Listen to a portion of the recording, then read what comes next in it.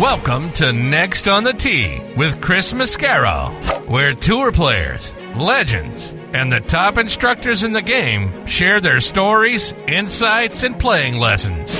Join Chris every week as he talks with the greats of the game. You are the smartest guy I've spoken to on radio or television in my career. And Chris, again, you're knocking out of the park. You're like 8 under par in this interview. By having any research, I'm hiring your tail to be the research man. You're the best. You're a fantastic host and tremendously respected in the golf community. Yeah, Chris, you do an amazing job, and your listeners are super lucky to have you, and it's always my pleasure. Chris Mascaro is the king of the golf podcast. Don't miss him on Tuesdays. Now, here's your host, Chris Mascaro.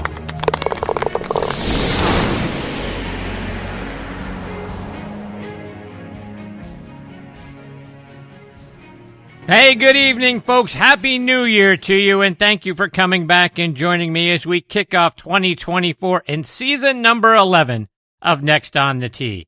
I'm your host, Chris Mascaro, and I hope all of you had a wonderful holiday season, whatever holiday you celebrate. I hope it was great to you, and you rang in the new year in style.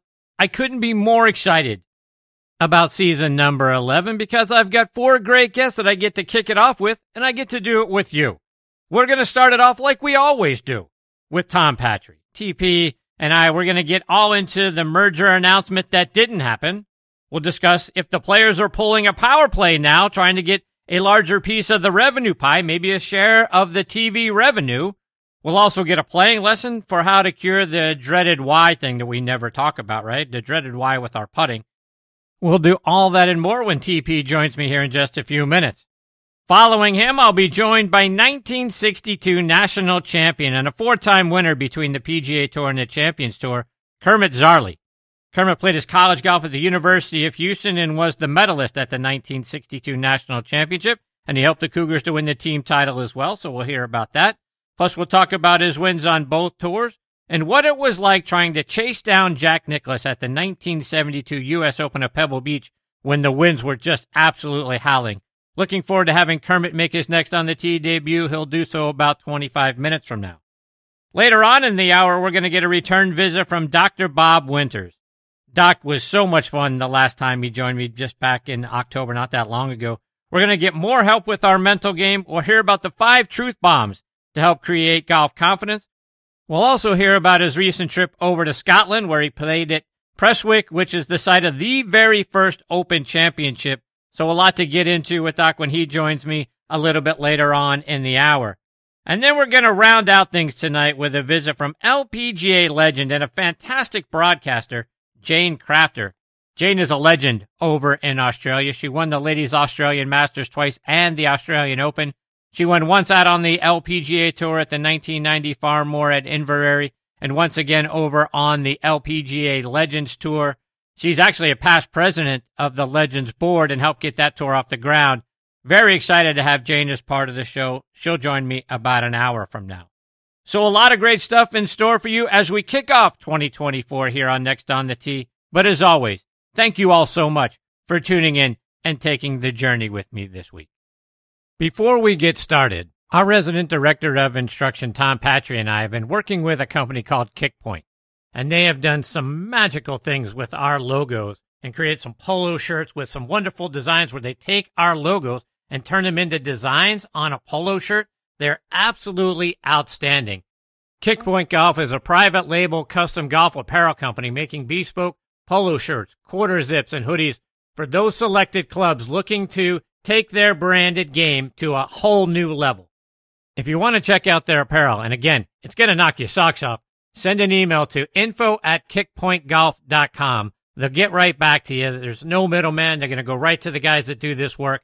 You're going to check it out, and you are really going to love what they do. I'm going to start showing the polo shirts that they designed for me on my Instagram, @CTMascaro. Check them out there so you can get a sample of what they look like. These guys know where it's at. Now let's talk about golf getaways and buddies trip locations. When you're thinking about that, think about our friends over at the Macklemore, which is a wonderful resort located just south of Chattanooga, Tennessee, high atop Lookout Mountain. It is a casual 2-hour drive from Atlanta, Nashville, and Birmingham. The existing Highlands course is now ranked in the top 100 courses you can play in the U.S. by Golf Digest. The 18th hole is ranked in the top 10 finishing holes in the world. A second course, The Keep, is under construction and will open summer of 2024.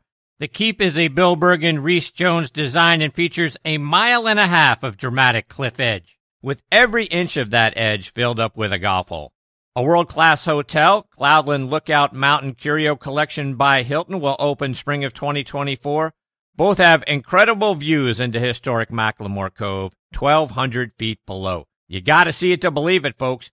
Stay, dine, and play golf above the clouds at Macklemore. Go online to macklemore.com to book your stay and play package.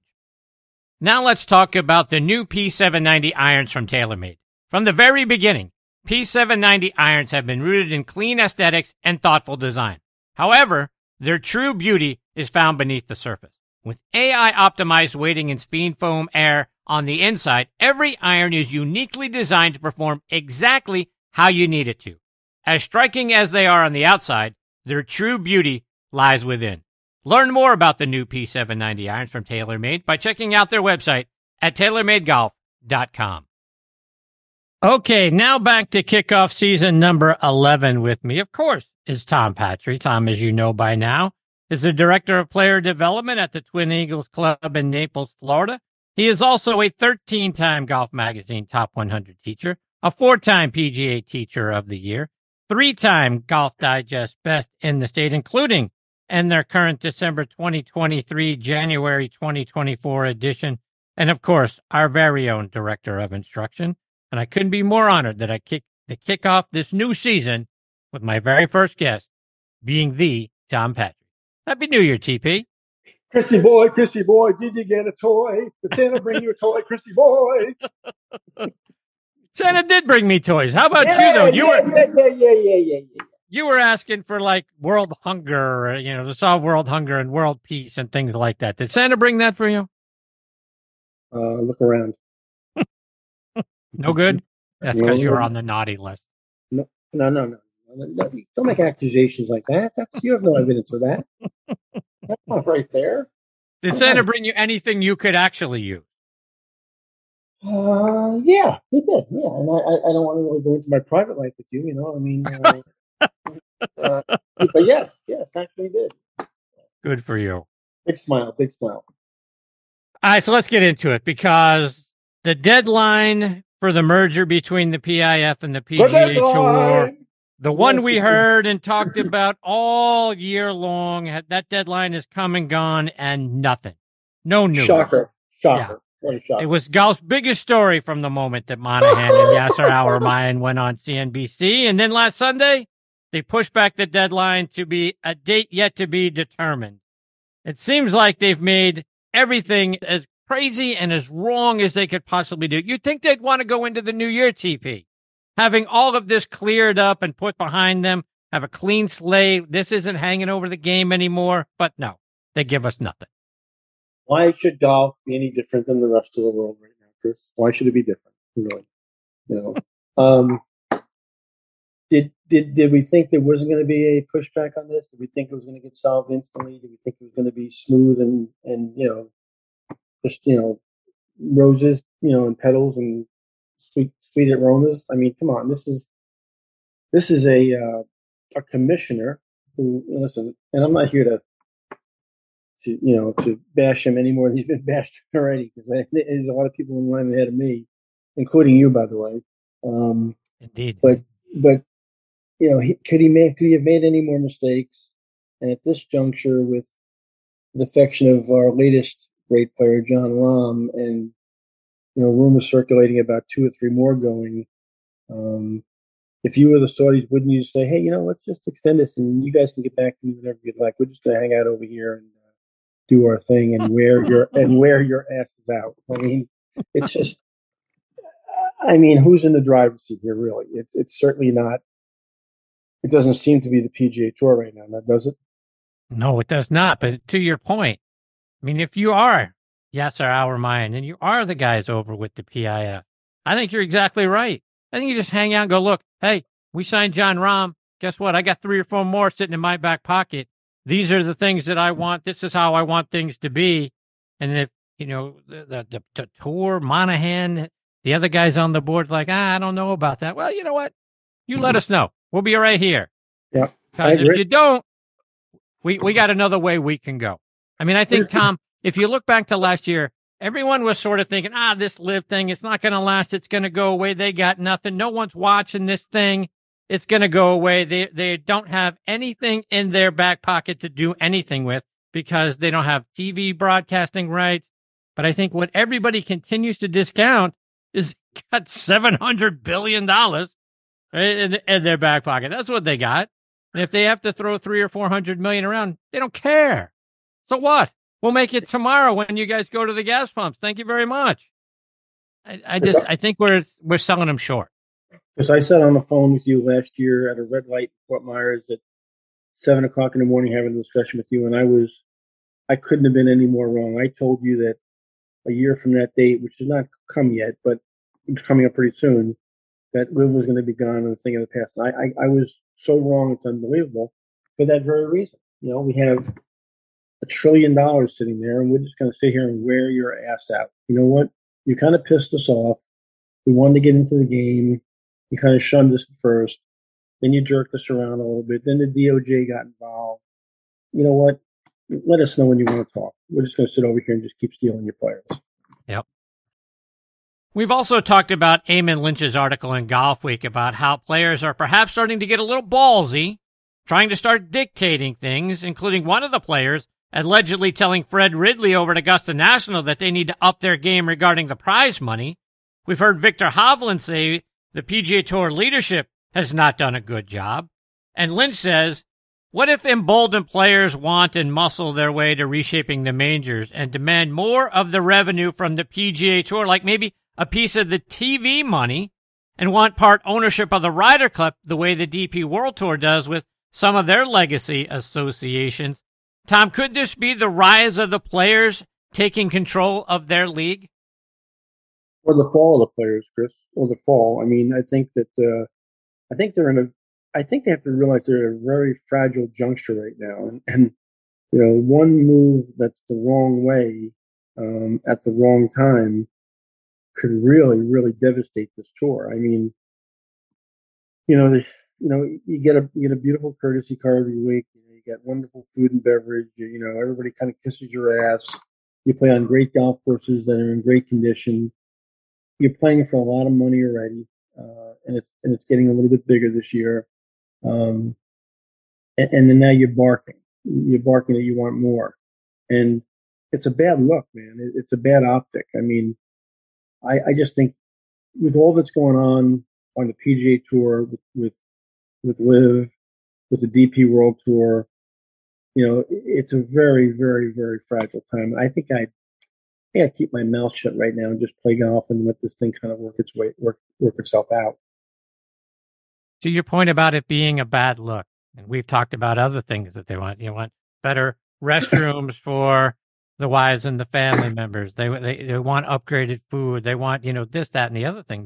This is guys playing for somewhere between $8 and $20 million a week out on the PGA Tour. To your point, wanting more.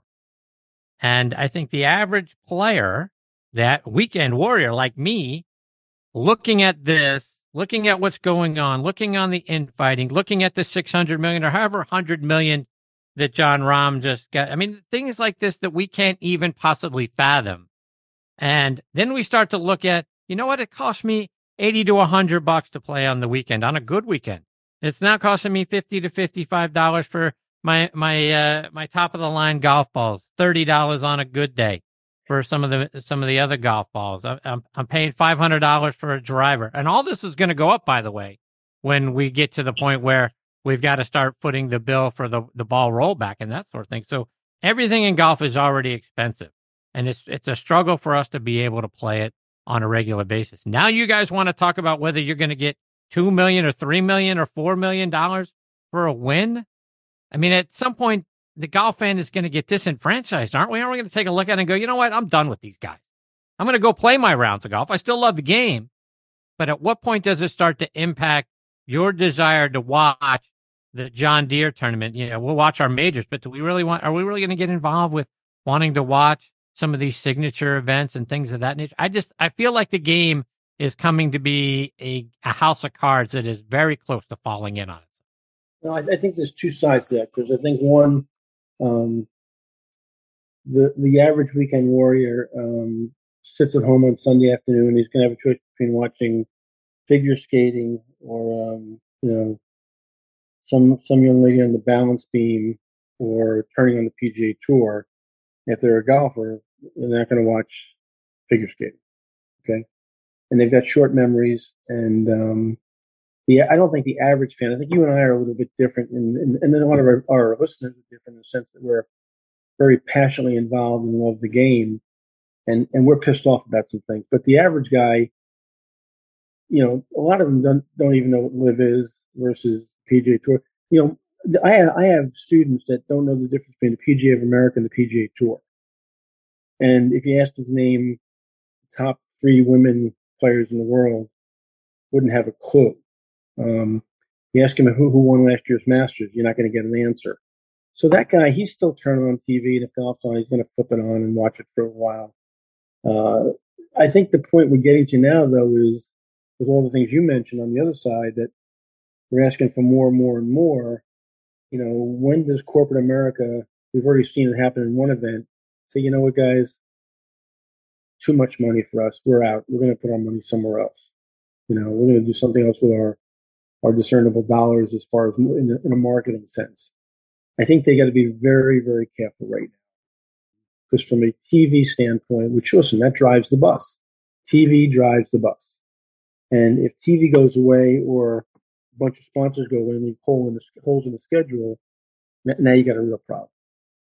Tom, let's switch gears a little bit. I want to talk to you about Viktor Hovland and the idea of never-ending pursuit to get better. And look, practicing, you and I have talked about practicing on this show thousands of times. Short game, get out there, practice, do all of those things so that we can play better. You can't just show up on your weekend tee time having not hit any golf balls and expect that you're going to play better golf. But where I start to get concerned with Viktor Hovland is the same place where I got concerned with Tiger Woods. I know Tiger needed to change his swing because he started to have knee problems and his body started to break down. But the pursuit of perfection, at some point you start to chase ghosts. And we see that with some players in the past that were looking for changing the golf swing, and then they never found it again and went on. So at what point, when you're talking to a tour player or somebody at an elite level, and they want to continue to get better and because they want to change their swing, it's not because, hey, look, I'm struggling with my putter, my shots gained putting is too poor, or my shot gained around the green, I need to work on my chipping. When you're starting to talk about full swing changes, at what point does it start to get to be, problematic for a player because they're chasing perfection, which is something we'll never get in the game of golf? I think it's a great question, because I think that, when you get to coach, and I've been really fortunate to coach some really talented people at a very high level, both males and females, they think it's a swing or a technique issue. And I got to tell you, I've coached some players that had less than pristine actions and, were fabulous players and able to shoot very low scores. And most of that was based on a belief system or an attitude that they thought that they were the greatest things since sliced bread. If we went back, we're going to go back 35 or 40 years now, and you and I walked down the range at Westchester during the Buick Classic, and we didn't know who he was, and we stood behind Jim Furyk. We thought that he would have the career he's had with that golf swing. Certainly not. Raymond Floyd had the club so laid off in his backswing, so far behind him, you needed to take the Amtrak to get back to the golf ball. Who had a greater attitude on the golf course and was more dialed in than Raymond Floyd? I think that the intangible out there isn't golf swing. I don't think the intangible out there, the number one intangible, is not even short game. The intangible out there that the greatest players in the world carry is self-belief. And that's why guys like Bob Rotella have made a living on the PGA Tour and on the LPGA Tour and in those sporting venues. I think you get to a point where you can hit the ball in the middle of the club face as well as Victor Hovland does. And he cleaned up the short game the way he did in the last year. Be careful what you wish for. You might get it. Sticking with Hovland, he hasn't won a major yet. He finished tied for 7th last year in the Masters, tied for 2nd at the PGA. Is this the year he gets his first major? Well, I think that goes back to what I just said. I think his confidence has grown tremendously in the last 24 months. We've seen him, I think the chest gets out, puffed out a little bit better. The chin gets up a little higher. He has a different stride in his walk. I think if you read body language, and, one of the things I get paid to do, although people don't realize, is read body language. And his body language, I think, is tremendous right now. I think he's got a much different belief in himself right now than he did 24 months ago. It wouldn't shock me if he won a major, but it goes back to the same thing, Chris. There's only 4 of those a year. And there's certainly more than 4 great players on the PGA Tour right now. So, it has to be your week. Things have to happen the right way. You have to get a couple of breaks that you normally don't get on a weekly basis. So many things have to fall into place to win a major. Look how many times we've seen a guy like Rory come close, and we can go down the list. So can he win a major? God knows. Of course he can win a major. He's a tremendous player. It has to be his week. Speaking of Rory, we've been waiting a decade for him to get major number 5. Yeah. We know about him needing to win the Masters to get the career Grand Slam, but the PGA this year is back at Valhalla where he won his last major in 2014. So it's been a decade, right? Since that last time. He's going to go back to a place, you talk about confidence. He's won there before. Can that give him a leg up, if you will, a little more confidence so he breaks that 10-year schneid and gets major number 5? Rory, we've talked about this before, Chris. Rory is an enigma to me. I watch Rory swing a golf club and hit shots, and you wonder who in the world could ever beat him. It's so beautiful and it's so graceful, and it's long and straight, and it's high towering irons, and he's got a great pair of hands on him. But we've seen him do some really not so great things coming down the stretch recently. And I'll go the opposite of what my Victor Hovland comment right now. Have things crept in there in between the 2 years that the belief system isn't as strong as it once was. He talks a good game, and you got to say those things out loud. You want to try to talk yourself into things, if you will. But I question sometimes if the belief system is as strong, and the desire is as strong as it once was. The body language at times looks really awful to me. So is he talented enough? Well, God knows he's talented enough. He's incredible. And he's kind of a streaky guy too. He gets it going. So, again, right week, things go the right way. Things start to click. He gets on a little bit of a roll. He could devastate a field. But, it doesn't look good to me. I hope I'm wrong, but it just doesn't look good to me. Tom, Golf Magazine polled 2 of their editors and a senior writer and asked who or what won 2023, and James Colgan said Phil Mickelson is who won 2023, and he cited Phil's second place finish in the Masters, and then the merger that Phil said would ultimately happen between LIV and the PGA Tour, LIV becoming a legitimate entity that has a future. He's almost been completely vindicated from where Phil was 2 years ago. Do you think Phil is still the bad guy, still wearing the black hat, or did he turn up the underbelly of the PGA Tour and showed its ugly side? And you know what? Maybe Phil was right all along. If it's true, you'll never get me to admit it. If it is true, and you make a great case, I'm never going to pat him on the back. He's not my favorite. Never has been. I think he's a big mouth. I think he goes down some rabbit holes that are just incredible. It's like, can you take a steady diet of Phil Mickelson and Greg Norman?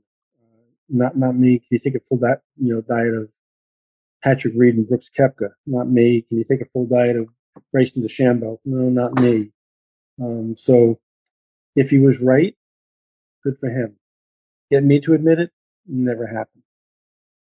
Let's go back to some data and shots gained. We talked a little bit about it a moment ago and improving in an area. Scotty Scheffler won twice last year, including the Players.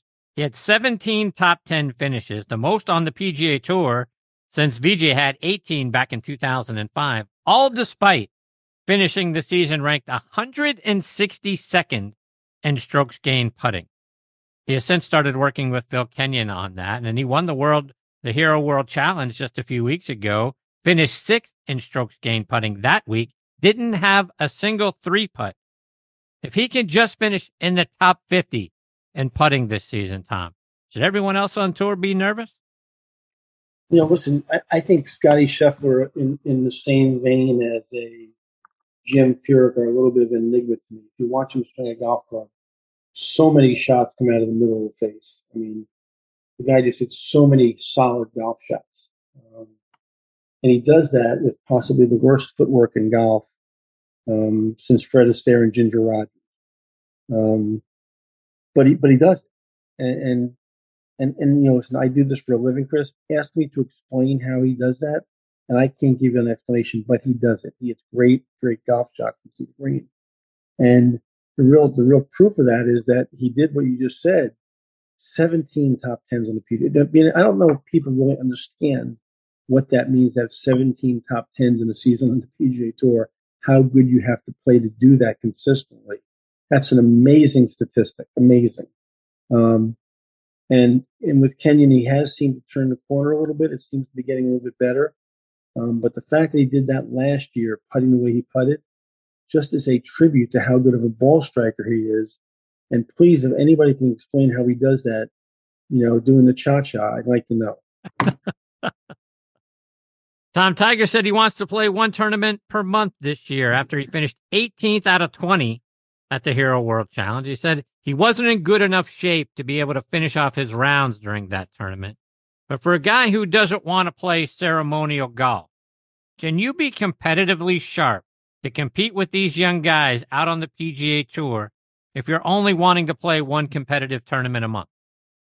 I would tell you that 99.99% of the world-class players couldn't do that. But I'm tired of betting against him and then getting mud in my face. That cat if a cat has 9 lives, he has 900, it seems like. And every time you count him out and you say he can't be competitive, he can't come back, he's too hurt, he's do this, he's do that, all of a sudden he puts a W up somewhere. Now, I know it's been a long time, and I know a lot of things have happened recently that in the past 2 years that are really, really hurt him physically. But I'll tell you what, just like I'm not admitting to Phil being right, I'm not admitting to Tiger being wrong.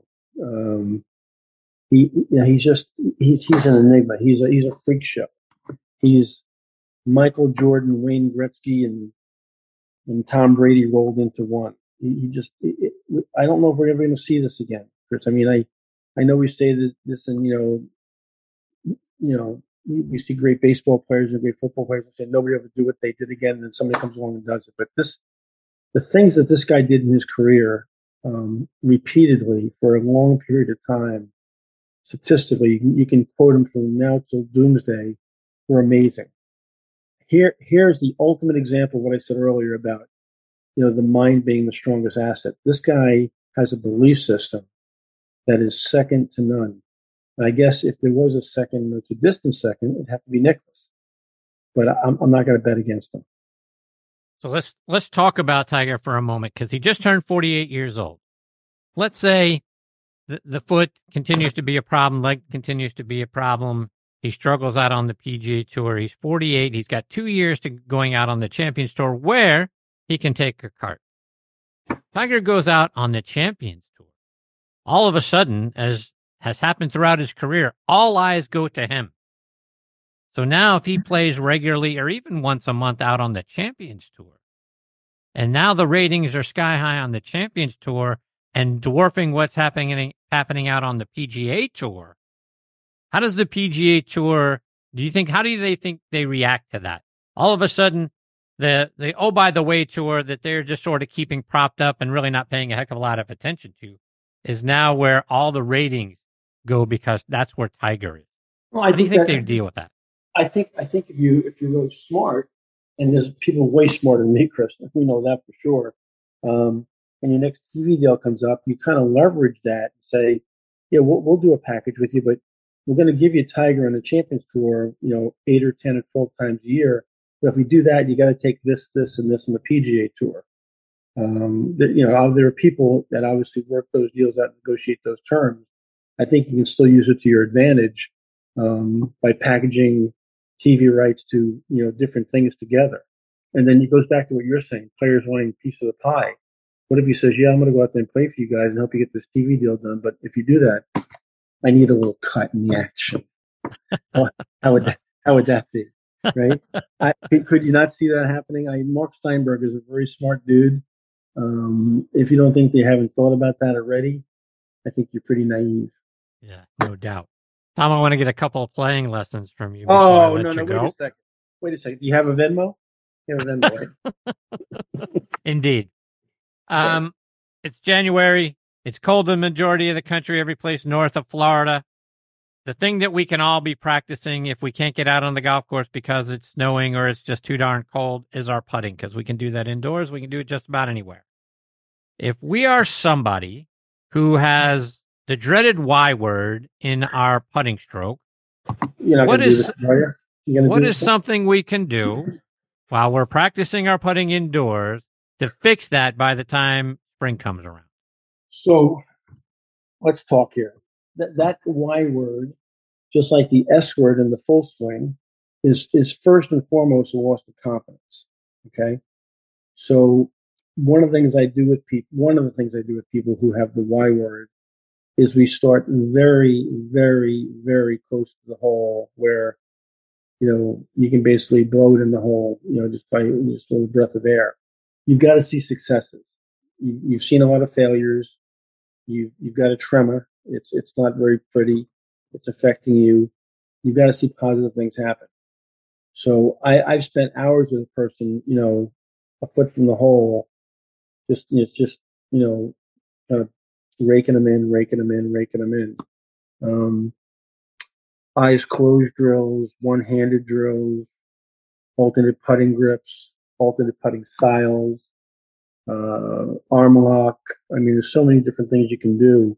And when you get to that point, if it's really that bad, you've got to explore every single option. You can't leave any stone unturned, because you certainly can't go into next season with that still existing. So there's a lot of things you can do. The best thing you can probably do is, wherever you are in the country, JetBlue to Fort Myers, rent a car, 75 South, exit 111, go about 5.5, 6 miles to the east. It's on the left-hand side. Yeah, indeed. That is the best thing we can do. Yeah. I'm still waiting for you to do that, Mascaro. You are? Really? Jesus Christ, how many times? All right. All right, before I let you go, remind our listeners, how can they stay up to date with you? What about the Steelers? What about them? We're going to win the Super Bowl now. Mason Rudolph. You kidding me? Don't let us get in the playoffs. Because if we're in, we're going all the way. You're going the whole way now, right? That's exactly right. Mason Rudolph is the guy. Rudolph saved Christmas, and he saved the Steelers. So we get in. You don't want any part of us. Exactly. You're just going to just trample people, aren't you? Exactly. 100%. Yeah. Okay. Yep. Listen, when you get off, just take a cold shower, will you please? Okay. Now, before we close here, who you got tonight? I know you got somebody back behind me who I know. I think two people. Who do you got tonight? So following you is the great Kermit Zarley, and then Dr. Bob Winters after that, and then Jane Crafter will close us out. Yes, that's what it is. Bob Winters, long-time friend. Please say hi. Wonderful guy, talented guy.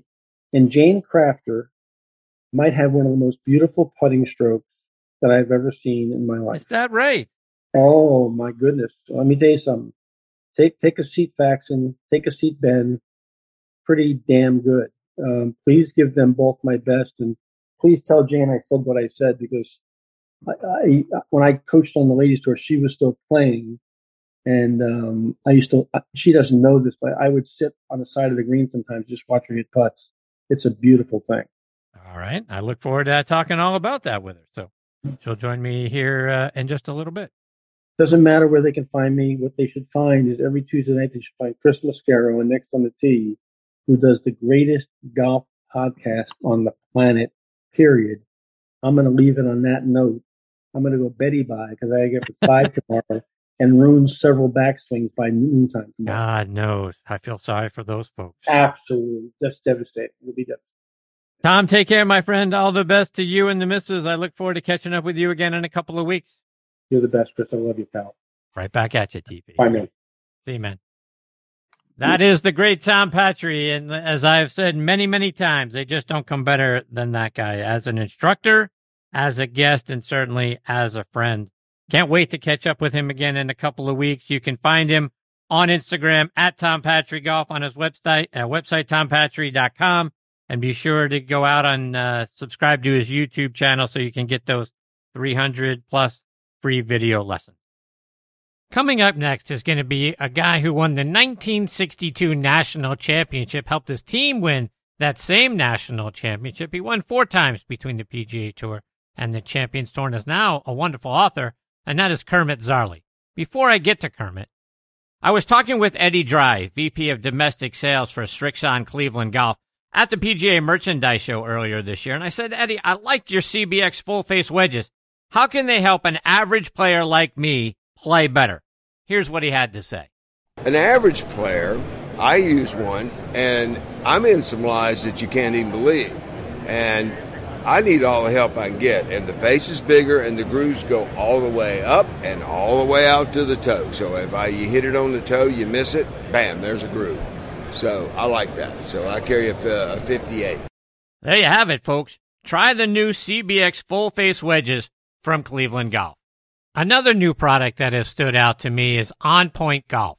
Game-changing, 3-dimensional ball markers that science shows will help us see the line better when we're putting and therefore make more putts and lower our scores. See for yourself why Jim Furyk and I are big fans by going online to onpointgolf.us. Now let's talk grips. I want to tell you about Lambkin grips. Every shot, as you know, has its own unique feel. The trick? Feel comfortable with each one. And comfort is built into the very DNA of Sonar Plus Black grips. Composed of their Genesis material that provides supreme comfort and durability, with their fingerprint technology creates a strong connection and unforgettable touch. The game changes from shot to shot. The feel in your hand shouldn't. Lambkin. Feel is everything. Okay, now making his next on the tee debut with me is Kermit Zarley. Let me give you some background on Kermit. He's from Seattle, Washington. Prior to college, he won the Washington State and Northwestern amateur titles. He went on to play his college golf at the University of Houston, where he was the medalist at the 1962 National Championship, and he led the Cougars to winning the team title as well. He was a first-team All-American in 1963. His career stroke average is 71.97 from 1961 to 1963, still ranked 7th all-time in Cougars history, and he was inducted into their Hall of Honor in 2010. He turned pro in 1963 and made his tour debut in 64. He won 3 times on the PGA Tour, including the 1970 Canadian Open, and once out on the Champions Tour. He finished in the top 10 3 times in majors, including a 6th-place finish at the 1972 U.S. Open. Over the course of his playing career, along with those 4 wins, he had 49 top 5s and 116 top 10s, and I couldn't be more honored I get to spend time with him this week here on Next on the Tee. Happy New Year, Kermit. Thanks for coming on the show. Thank you, Chris. Happy New Year to you. Kermit, I want to start out our time tonight by going all the way back to when you were a kid. I read that your father got you started in the game, and he owned a restaurant right across from the public golf course. Is that how it all got started for you? Kermit, so I got to ask you, how does a kid from Seattle, Washington, end up playing his college golf at the University of Houston? Yeah, that's a good question, Chris. The reason for that is that the University of Houston men's golf team started winning the NCAA championship starting in 1955 or 6. They won 4 years in a row, so they had developed quite a reputation in college golf. And so I went to school there in 1959. So to your point, right, the University of Houston from 56 to 1970 won the national championship 12 times.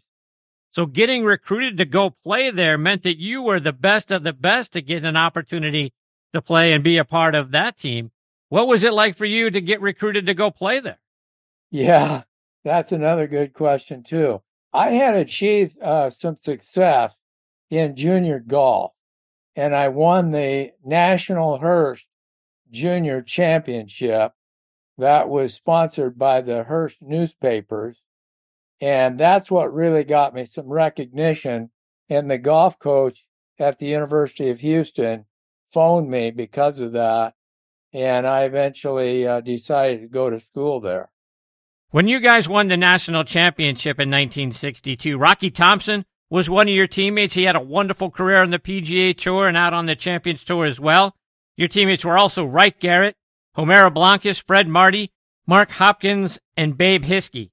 You guys won 6 tournaments that season. You went up to Duke Golf Club and won the national championship there. That was a heck of a dominant team.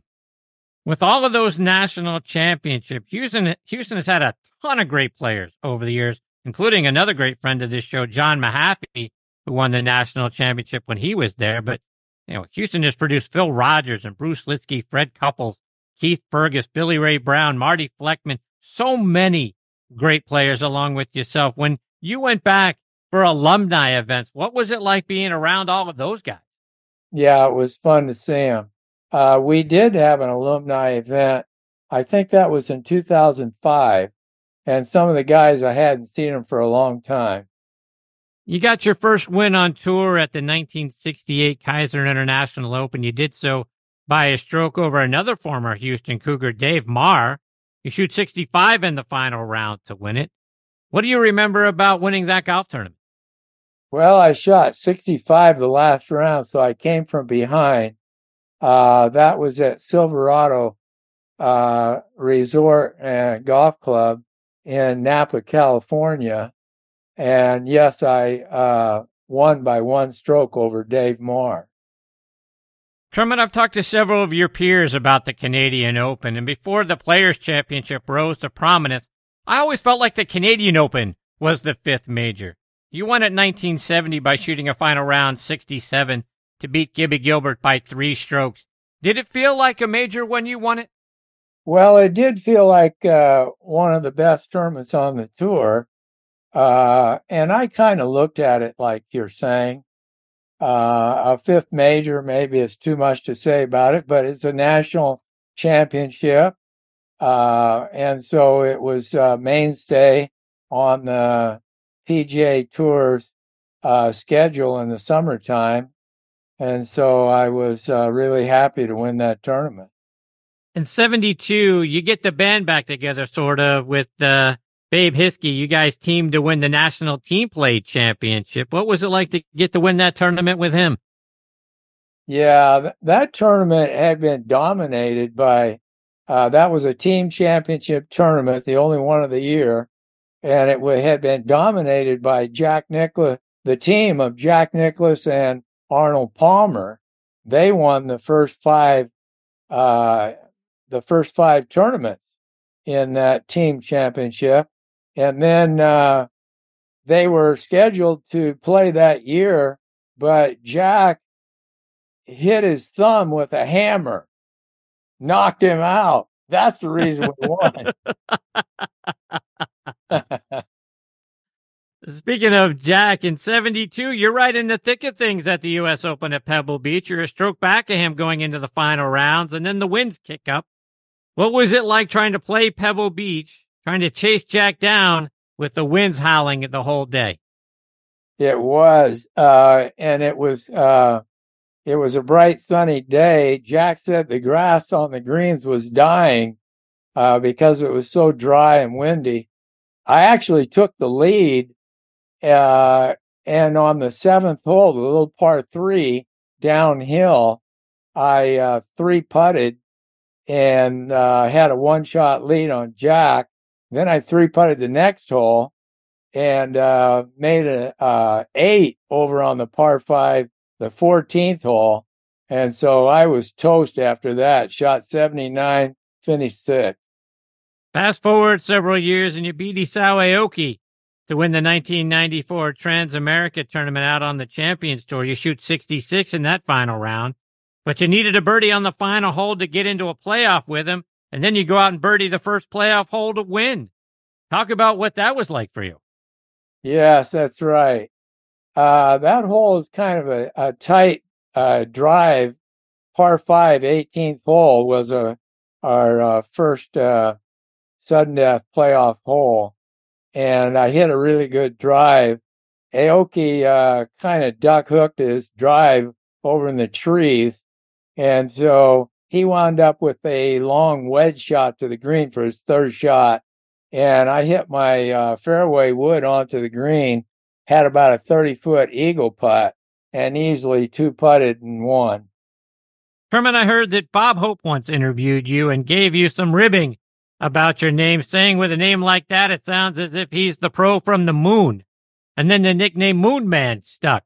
What was it like having Bob Hope give you a nickname? It did. That was my first full year on the tour in 1965. In fact, I was playing with Jack Nicklaus in the last round there. That was the Bob Hope Desert Classic in Palm Springs.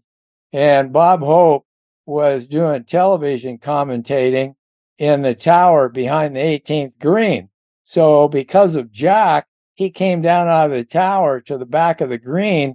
And when we finished the round, we're walking over there and Bob motions us to come over. And so he starts talking to Jack. And then he says that, who is this guy you played with today? Kermit Zarley.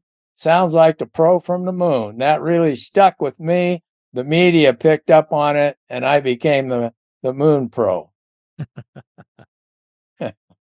Kermit, you've published 10 books on theology and history that we can go out on Amazon to find and buy. Talk about what you're doing now. Yes, I just published my 10th book. Yeah, I'm a Christian, and in fact, I co-founded and led the PGA Tour Bible study. Babe Hiskey and I did in 1965, and that is going strong today out there on the tour. You got Scotty Scheffler. He's a prominent member of the group. A lot of great players have been through that and won major championships. So I'm really feel privileged and thankful to be a part of that whole thing. After I eventually took up a hobby of trying to write a book on biblical prophecy because I'd been really interested in that subject ever since college. And so I've specialized in it. And of my 10 books, 5 of them are on biblical prophecy.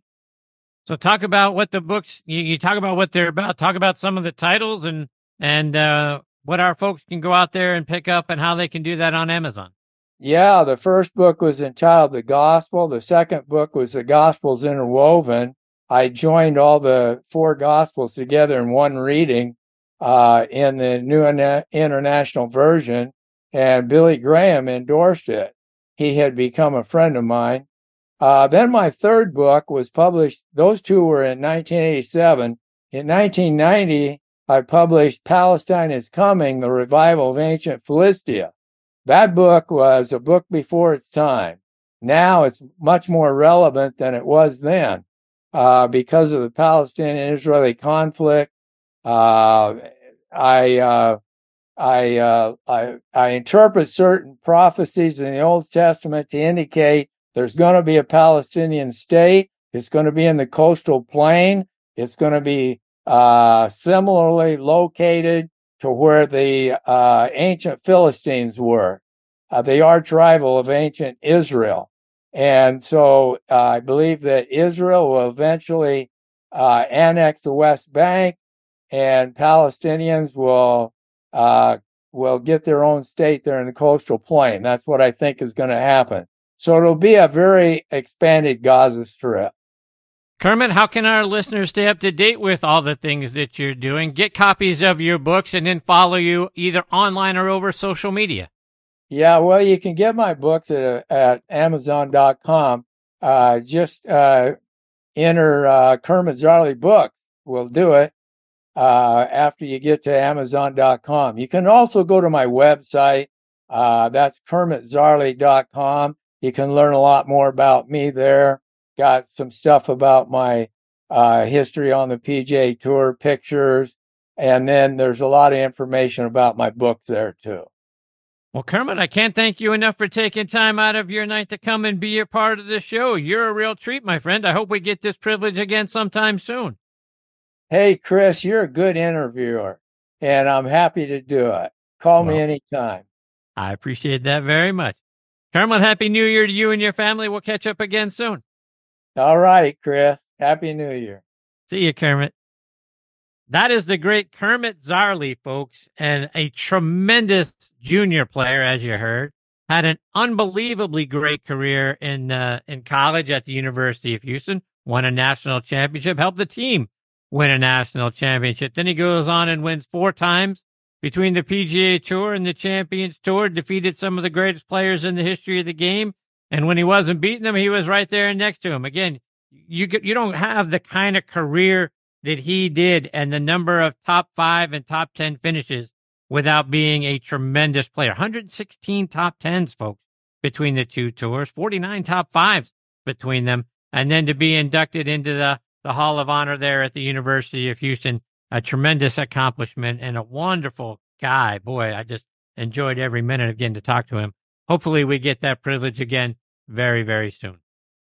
Coming up next, we're going to get a return visit from Dr. Bob Winters. Doc was so much fun when he joined me back in October. Couldn't wait to get him back on the show. Honored that he's going to be here again tonight. Before I get to Doc, I want to remind you about our friends over at 2 Under. 2 Under men's performance briefs are the unofficial underwear of the PGA, Ryder Cup, and President's Cup teams, and are sold in over 3,000 golf pro shops and golf specialty retailers nationwide. Ricky Fowler is their global ambassador, and over 50 other PGA, Korn Ferry, and Champions Tour players wear them. Just to mention a few, they are David Toms, Jerry Kelly, Justin Thomas, William McGirt, Jason Kokrak, Scott McCarron, and Chris DeMarco. The Joey Pouch technology provides the ultimate male asset management, delivering maximum comfort from the tee box to the boardroom to the bedroom. Use code NEXTONT20 to save 20% off your order at 2under.com. That's the number 2, UNDR.com.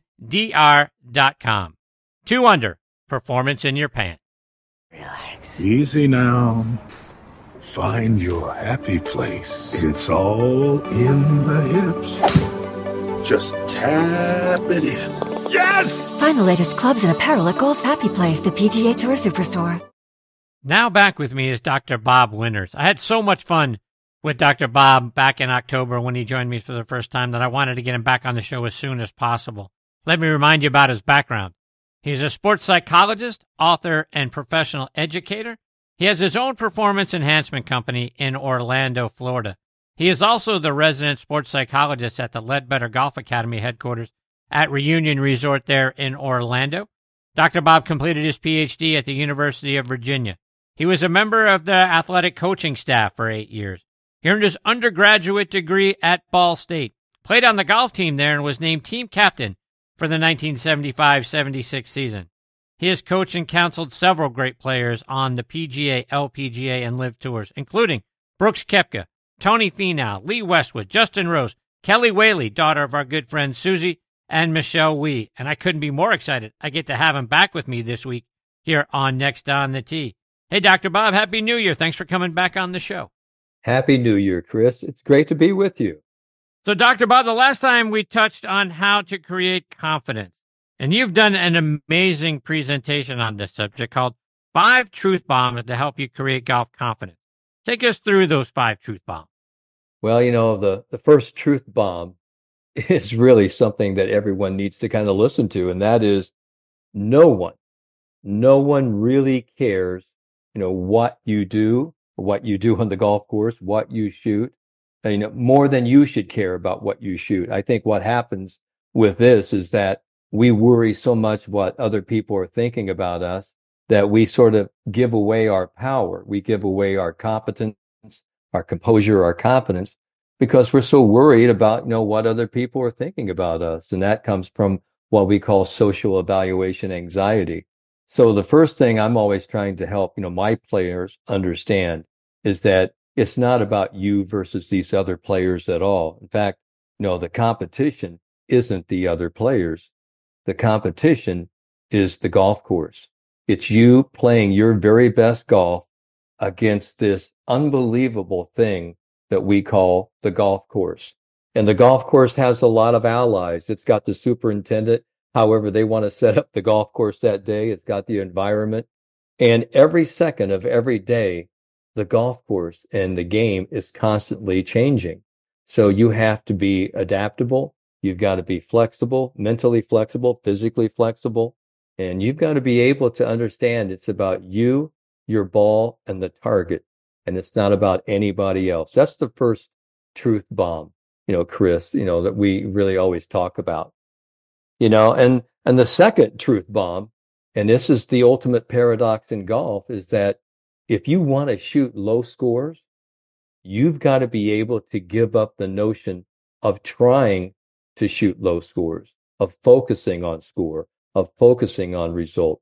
What you have to be able to do is understand that by letting go of this overall score and really playing in the moment and staying one shot focused, that allows you to be present-minded, to create a flow state, to flow with confidence, and to play some of your very best golf. And by doing that one after one until Chris is done all day long, the results and the good scores inevitably come to you.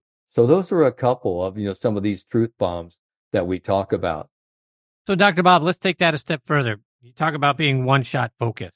And I think that's where so many of us, weekend warriors, we go wrong. Because if we hit a bad shot, now all of a sudden we compound it by hitting multiple bad shots because we haven't let go of the last bad shot. Or we become score focused, like you said. We may be thinking ahead and getting ahead of ourselves. How many times have so many of us thought, wow, I'm playing a really good round here. You know what? If I can just par the 17th and 18th hole, I'll break 90. I'll break 80. I'll shoot 75, whatever it is. And then we start to get ahead of ourselves. And the next thing you know, we finish double, and we've shot 84, which is what we always shoot. Talk about not letting that happen. How can we stay in the moment?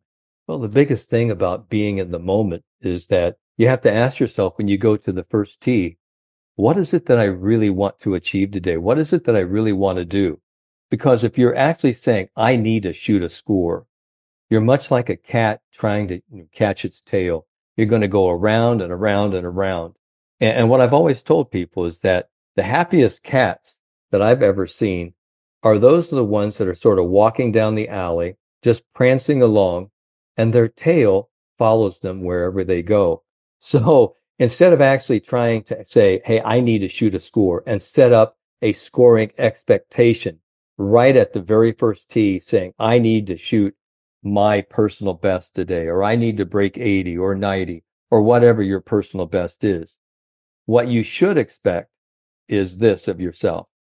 I'm throwing away all the expectations of score, results, and outcomes.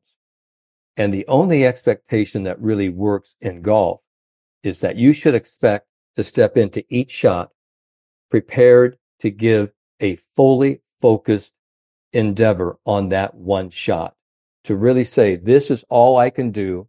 And one, for most people, that don't know this, one shot at a time. One is the most critical number in golf because it's the only shot you can do anything with. And so when you are fully focused into executing your best at this one particular moment, you are fully invested. You are mindful of the moment. And what that means, your mind is filled with what you need to be doing at this moment.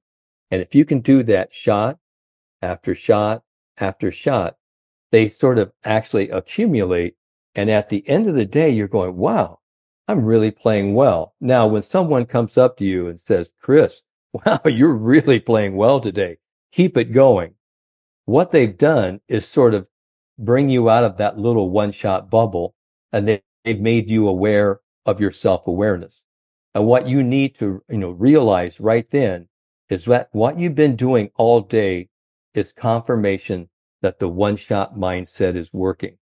Now, this is a lot easier to talk about than to do, but this is the whole basis of really what I do with all players at every level, whether you're a junior, a college player, developmental tour or even one of the best, in the world that I work with.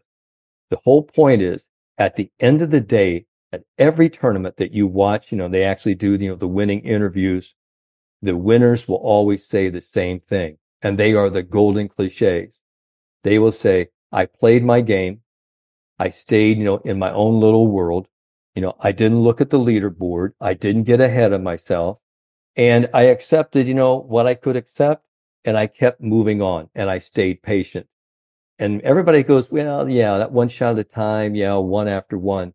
But these are the golden keys. And once you understand what these cliches mean, now you're really cooking with gas. Because I would say that 99% of all golfers are playing the wrong game. And what I mean by that, Chris, is that, the first thing that people ask you when you come in off the golf course, it isn't, hey, Chris Mascaro, hey, did you enjoy yourself today? Did you stay emotionally invested in every shot today? They don't ask you that. What's the first thing they ask you, Chris? Yeah, what'd you shoot today? What'd you shoot? See, that's the bottom line. So everybody, we become so score focused, result and outcome focused, that we forget the soul, the heartbeat of playing great golf is being involved in the shot that you're focusing on right now. And as the great Ben Hogan said, the most important shot is your one that you're facing. It's your next shot. And so, the more things change, the more they stay the same. All great players, from the great Willie Park Sr. to old Tom Morris Sr. to the Ben Hogans, to Tiger Woods, to the Mickey Wrights, to Annika Sorenstam, they've all known the value of the power of one shot at a time. Along these same lines, you've talked about the number one mistake golfers make is they don't believe in their talent and their ability to hit some shots. Plus, how doubt is what stops our progress. Talk about that. Yeah, doubt is the single greatest performance interference, that we have. And you have to ask yourself, how well or how good would I be if I didn't have any doubt? Because our own self-doubt is the thing that holds us back. And the funny thing about golf, Chris, and you played it for a long time, and I've been around the game for so many decades, is that it's funny that what you take in when you aim and align to the ball, your mindset that you take in, the ball reflects, that attitude and that mindset. There is no BS in this game. You cannot, play poker with the golf ball, because the golf ball will only reflect what you bring into it when you step in to aim, address, and hit it. So that's the whole point, doubt. And if you think about confidence and doubt are at opposite ends of the spectrum with one another. On one side, you've got trust and confidence on this scale. And this scale is tipped heavy. When you're playing great, you're playing with a lot of trust. You're playing with a lot of confidence. And there's very little, if no doubt at all. There's no uncertainty. There's no anxiousness. And that's why people love to feel confident, because feeling confident means I'm not scared. I'm not afraid. Let's go. You almost feel bulletproof. So people love that feeling of confidence because they do not feel fear. They're fearless. But when you have a little bit of hesitation, a little bit of doubt, a little bit of worry, it leads to tightness. It leads to tension.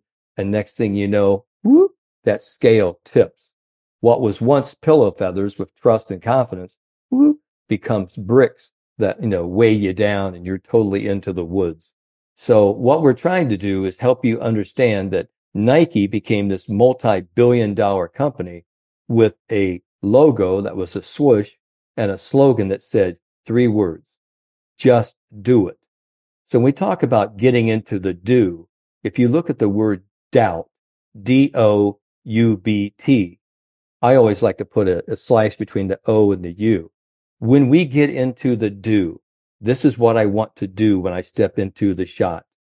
UBT means I can do unbelievably big things.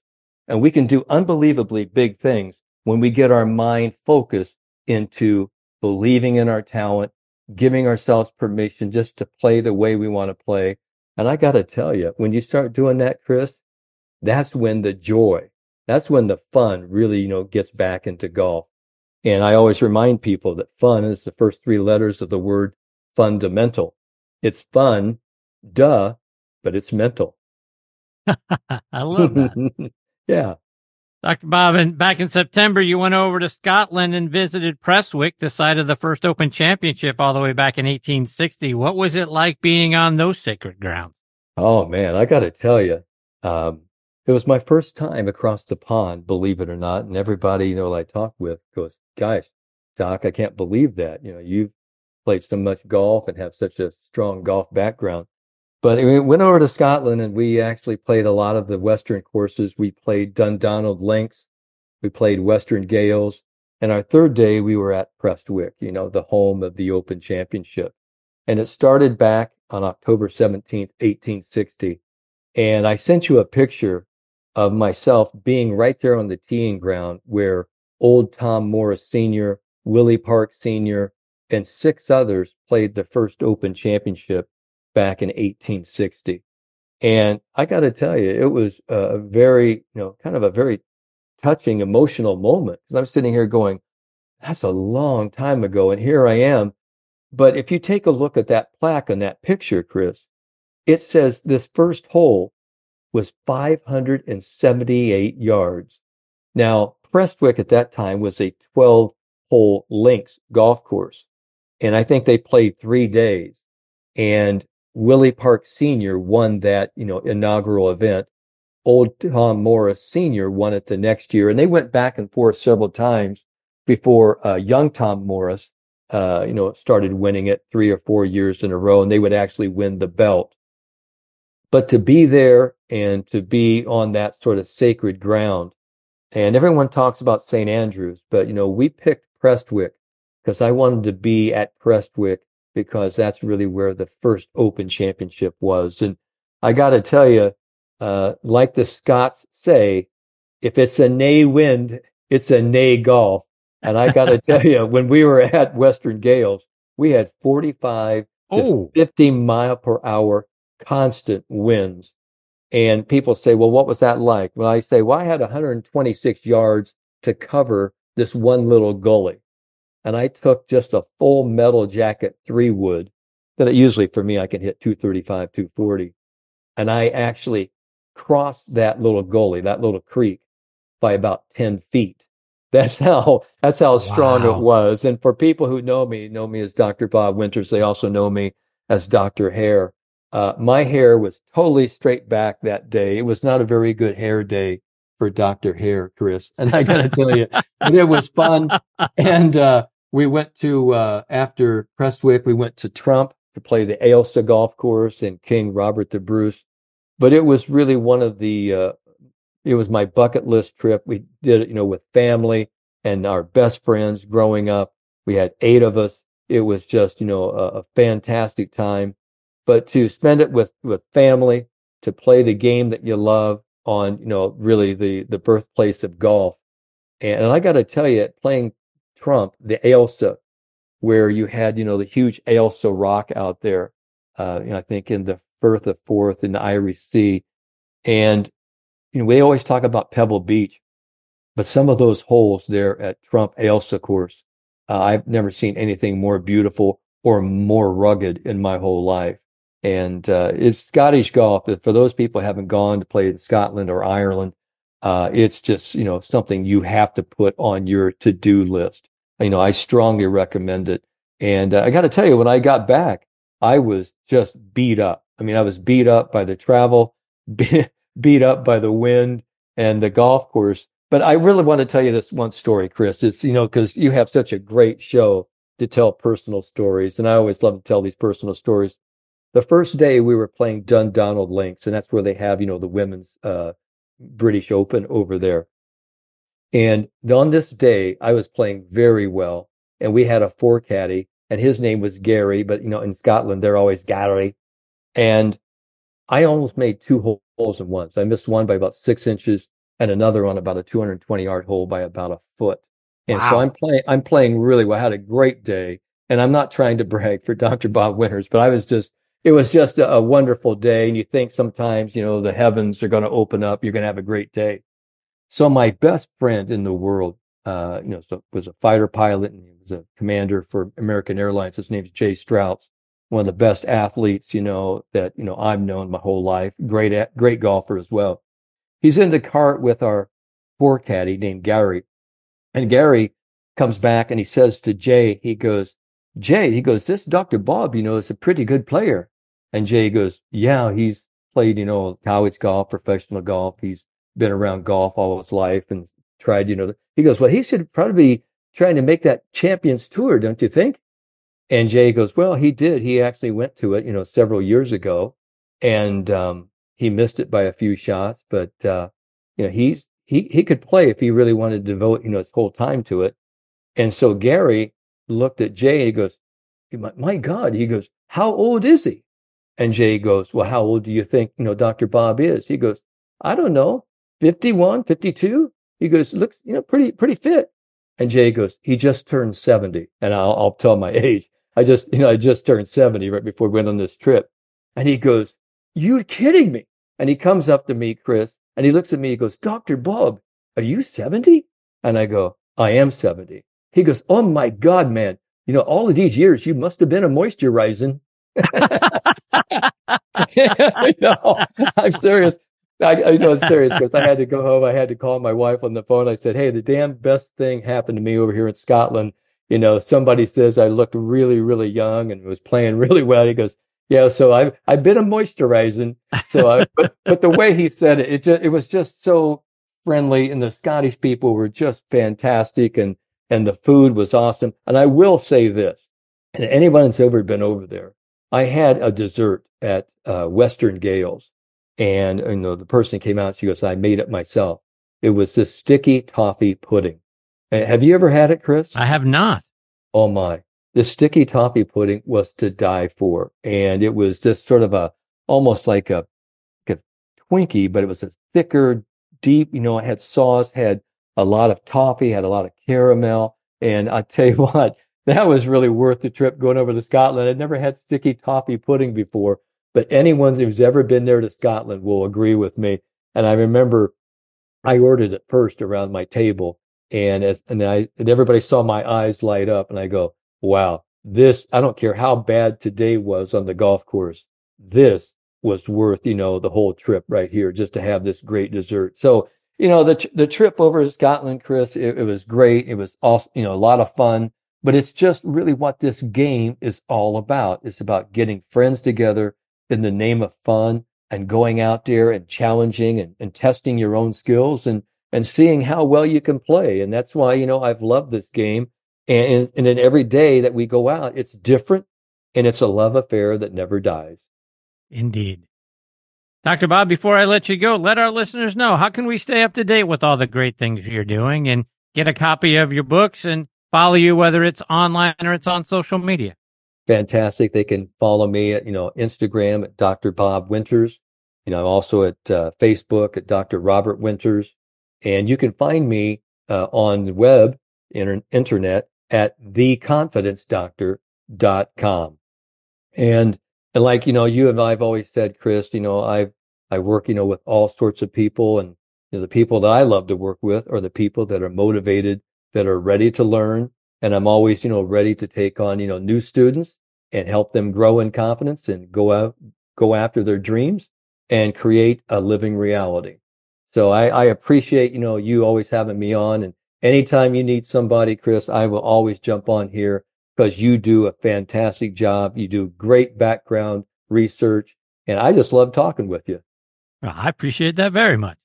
Dr. Bob, you're fantastic, my friend, and I always enjoy the time that I get to have with you. I'm already looking forward to time number 3, and I hope that's very soon from now. Well, all you have to do is just give me a ringing ding, and you know how to get in touch with me. I appreciate that very much, Doc. Take care. Chris. Happy New Year. All the best to you and your family. We'll catch up soon. All right. Thanks, Chris. Have a great evening. You too, Doc. That is the great Dr. Bob Winters. Again, at Dr. Bob Winter and theconfidencedoctor.com online. And just what a wonderful individual he is. It's been a real joy getting to know him over the last several months.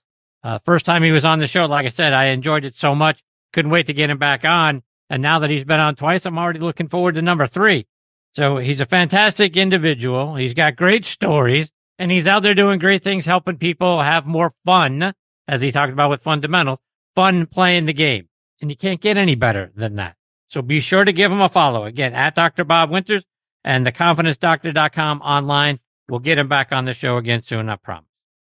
Coming up next is going to be Jane Crafter. It's going to be a huge thrill to get to spend some time with a lady who was not only a legend on the golf course, but also in the broadcast booth. Earlier in the show, you heard TP talk about how great she was as a player and a putter. Before I get to Jane, though, let's talk about our friends over at Squares Golf.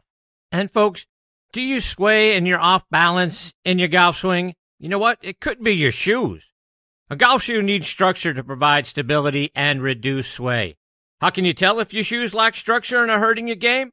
If you can hold your shoes by the toe and heel and twist it, toss it. Squares was designed for the perfect balance of structure and comfort. Isn't it time you tried Squares? Try the new Speedbolt at squares.com. That's SQAIRZ.com. Looking for the ultimate Myrtle Beach golf experience? Well, it's only a click away. Check out the two-play special at two of America's most awarded public golf courses, Caledonia Golf and Fish Club and True Blue Golf Club. They are low country masterpieces featuring two iconic Mike Strantz designs. Play these two incredible courses for one great price. Visit CaledoniaGolfandFishClub.com to learn more about the two-play special and book your tee time today. Again, that's CaledoniaGolfandFishClub.com. Okay, now making her next on the tee debut with me is Jane Crafter. Let me give you some background on Jane. She is from Perth, Australia, graduated with her bachelor's degree in pharmaceutical studies at the South Australian Institute of Technology. Started playing golf at the age of 6 and had a stellar amateur career. She won the 1978 New Zealand Amateur and the 1980 Belgian Amateur. She was runner-up at the 77 Australian Amateur and the 1980 Canadian Amateur. She played out on the Australian Tour, the LPGA Tour, and now the Legends of the LPGA Tour. She won the Alpine Australian Ladies Masters twice and the Australian Open. On the LPGA Tour, she won the 1990 Phar-Mor at Inverrary by a stroke over Nancy Lopez. She teamed with Steve Jones to win the 1987 J.C. Penney Classic. She later teamed with Betsy King to win the Fry's Desert Classic out on the Legends Tour. She's been a wonderful broadcaster now for over 2 decades, working with NBC, ESPN, the Golf Channel, and the PGA Tour. She's a past president of the Legends of the LPGA Board and helped get that tour started. In 2011, she was inducted into the South Australian Sports Hall of Fame and the South Australian Golf Industry Hall of Fame, and I couldn't be more honored that I get to have her with me tonight here on Next on the Tee. Hey, Jane, Happy New Year, and thanks for coming on the show. How are you? Happy New Year to you too, mate. Right off the bat, Chris, I joined the meeting and I heard Dr. Bob talk about my favorite dessert in the whole world as well. Is that right? Toffee pudding. Oh my God.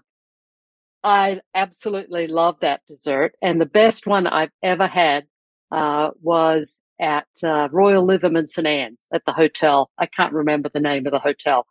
But after we had finished doing our broadcast, we all sat around, had an ale or two, and then also finished it with sticky toffee pudding. So for all those heading over to Scotland or even Australia, we do a pretty good sticky toffee pudding as well. Highly recommended. There you go. That's awesome.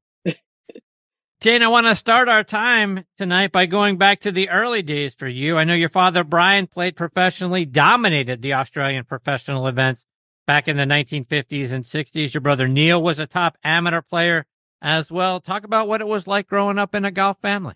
You know, it was fantastic, really, because both Dad and his brother Murray, who was about 18 months older, were really fixtures and both excellent players on the Australian tour. And both of them ended up really going more into teaching.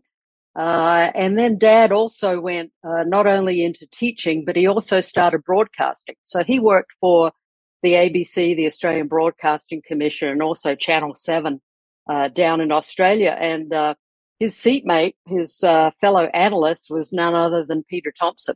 So I kind of followed, I guess, in Dad's footsteps, both in professional golf and broadcasting. So it was a fun childhood. You know, both my brother and I loved to play golf. We got started as kids, going to the par three, the North Adelaide par three there. As you said, I was born in Perth, actually raised in Adelaide, from about the age of 2.5. So I know I was born in Western Australia, but I consider myself more of a South Australian, I should say. But yeah, we had a great childhood. We loved hanging out with Dad at the golf course, every chance we could. And, he instructed us, gave us, great fundamentals.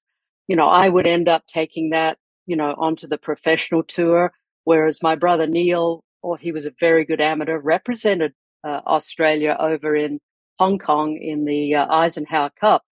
And he ended up deciding not to turn professional, but he got his bachelor's in architecture, and he and Dad kind of started in the golf architecture side of things. And so once Dad passed away in 1994, Neil took on another partner and has kept it going, and that's his full-time occupation right now. And Jane, speaking of fundamentals, your father wrote a book, How to Win at Golf with Bill Pritchard. Is that sort of your go-to manual whenever you started to struggle with your golf swing a little bit? Pop that book open and get Dad's help to get yourself back on track? Absolutely. When I first came over here, it was the days before the internet or video. I would give him a call, or he would leave voicemails for me and give me a few little tips. But really that book, that I was featured in a little bit in a few different situations, he so stresses the importance of fundamentals, and there's so many great drills and things, just to get my mind back, to center again. Because it's easy as a professional golfer to get stuck on one thing, and then you forget the fundamentals, and then by that time you're way far away from where you should be. So yeah, that was really handy to have. And in fact, I have a couple of copies, and I'm going to lend it to a friend of mine up here in Payson who really has just started the game. And I thought, you know what, I'm going to lend Robin this book, and hopefully it'll help her. Jane, you're a qualified pharmacist, which isn't an easy thing to become. What made you put that aside to then go out and play golf professionally? Well, you know what? Both my parents stressed the importance of a good education to my brother Neil and to me. And I was always interested in the medical field, but I really wasn't cut out to be a doctor. And I thought, pharmacy would be a really good occupation. I loved to play golf. At the time I finished high school, I was a very good young amateur. And I thought, you know what, I'm going to get this degree in pharmacy, and whatever happens, if I do decide to turn professional, I always have this in my back pocket. I always know that I can come home and take up my pharmacy once more. And I'm still here, Chris. So, but even when I was an amateur, I was still working as a pharmacist. I worked as a pharmacist for about 3 years before I turned professional. And it was great because I could fill in for people in certain shops or whatever and work it around my amateur golf schedule. So it was really, really a great profession. I thoroughly enjoyed it, but I always thought I'm not going to regret, well, how shall I put it? I don't want to think back as I get older wishing that I had given professional golf a try. And so this profession that I had as a pharmacist would always be there. So I gave myself 5 years when I first turned professional and came over to the States at the beginning of 1981. I knew that I had this in my back pocket, and if it didn't work out, so be it. So yeah, it was hard work, hard study, and I'm sure I have forgotten 95% of everything I learned, but that's okay. I still love the fact that I have that pharmacy degree on my wall. You won the Australian Ladies Masters in 1992. You did so by 3 strokes over Jane Geddes, who had won it the 2 previous years, plus Brandy Burton and Leanne Mills. Had to be a huge thrill for you to win that tournament in front of the home crowd. What do you remember about that first win? I remember just being at Royal Pines on the Gold Coast. That was the first year that we played there. We played at Palm Meadows, which was an adjacent golf course. And we started to call that Jane's Meadows because Jane Geddes won it twice. And we're like, she's got a little bit of a bead on this course. Maybe it's time to change the golf course. But when it moved to Royal Pines, which at the time, I have to say, was probably one of the best manicured resort courses that I had ever played. The greens were Bermuda. The course was pristine. The greens were probably the best greens I've ever putted on. And I think I had probably the best putting performance of my life. It's like 40 footers. I'd just hit them and they'd go in. It was absolutely crazy. But yes, an absolute thrill to have won in my home country. I think at that time, it wasn't like a full LPGA event, but the organizer, Bob Toohey, made sure that he got a really good field. He got Laura Davies and he got Lisa Lott Neumann and he got Jane Geddes, and it was really a fantastic field. So I felt, that was a great thrill. Absolutely. And then to win it again in 1996 and then to follow that up in 97 with the Australian Women's Open, it was a dream. It really was. And I think as an Aussie to have won not just the Australian Ladies Masters, but the Open, when you win, it's like Nick Taylor winning the Canadian. It's such a thrill, not only for yourself, but for all the gallery and the people that are supporting you, your family, your friends that have really been behind you all the way. To do that in front of those people is a memory that will last forever, Chris. So let's take that a step further, because having won the Australian Ladies Masters twice, to your point, going on in 97 to win the Open, I mean, at that point, you got to be a huge celebrity in Australia. How much did your life change after winning those three events? That's a good question. I think it did, because, when I would go back home to Australia and I'd walk in to the bank and ask, you had traveler's checks back then. I wanted to get a traveler's check cash. And the girl looked at me and she said, "Are you the Jane Crafter?" And I said, "I don't know. I guess I am." But yeah, you would have newspaper banners, up against the newsstands, Crafter wins, Masters or wins the Open. And as a person who wasn't really used to all of those accolades, yeah, it was a bit strange. And I had a lot of interviews to do, a lot of newspaper articles and photo shoots and things like that. In fact, I'm sitting in my office and I'm looking at one of them that was taken in 1992, and gosh, I look so much younger. But yeah, it was a lot. It was a lot of fun. It really was. And I'm ever so grateful for all of the support and, the great teaching from Dad and, the people along the way who've really helped me, both in Australia and over here once, I made the US my home. The cherry on top of all of that had to be being inducted into the South Australian Sports Hall of Fame and then the Australian Golf Industry Hall of Fame. What was it like for you being on that stage and then getting up on that podium, knowing that you're now a Hall of Famer? Actually, it turned out I didn't get to go to those. I don't really know why. I look back on that now, Chris, and I regret not going. My brother accepted for me and his daughter, Lucy. So even though I was really, really touched and thrilled, I didn't have a firsthand experience of having that, being in that room. And it's definitely a regret because those accolades and those honors really don't come very often. And I think sometimes in life you think your life is too busy to do something like that, or it's too far to go. I wasn't going to make that mistake when the golf course, Yarra Yarra Golf Course, asked me to accept an honorary membership last March.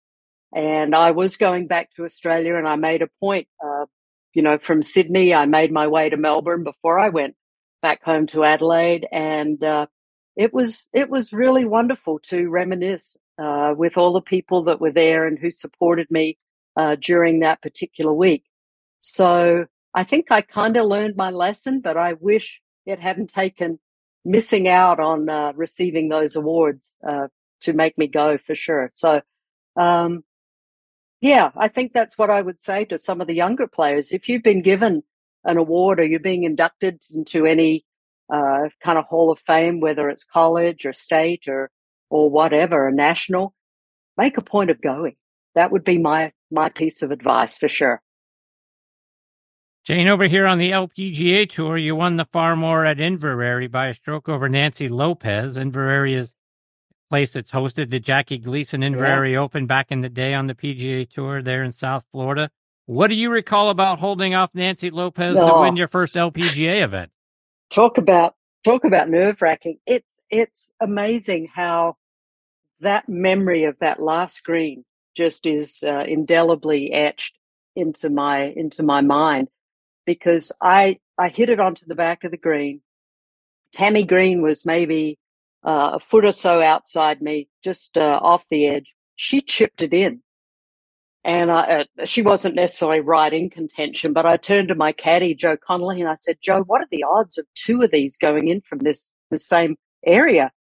He said, just do it. Just make it. And I was so focused. I'm like, okay, I'm going to make this putt. And it was about 40 feet.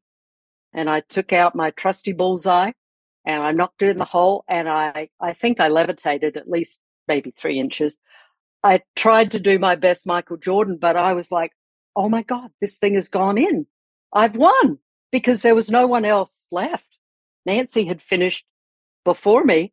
I mean, any way to win a tournament, that's the way to win a tournament. And when I was in the press room afterwards, one of the journalists asked me, were you trying to make that putt, or were you trying to lag it down there to get into a playoff? And I looked at him and I said, against Nancy Lopez, are you crazy? Why would I want to do that?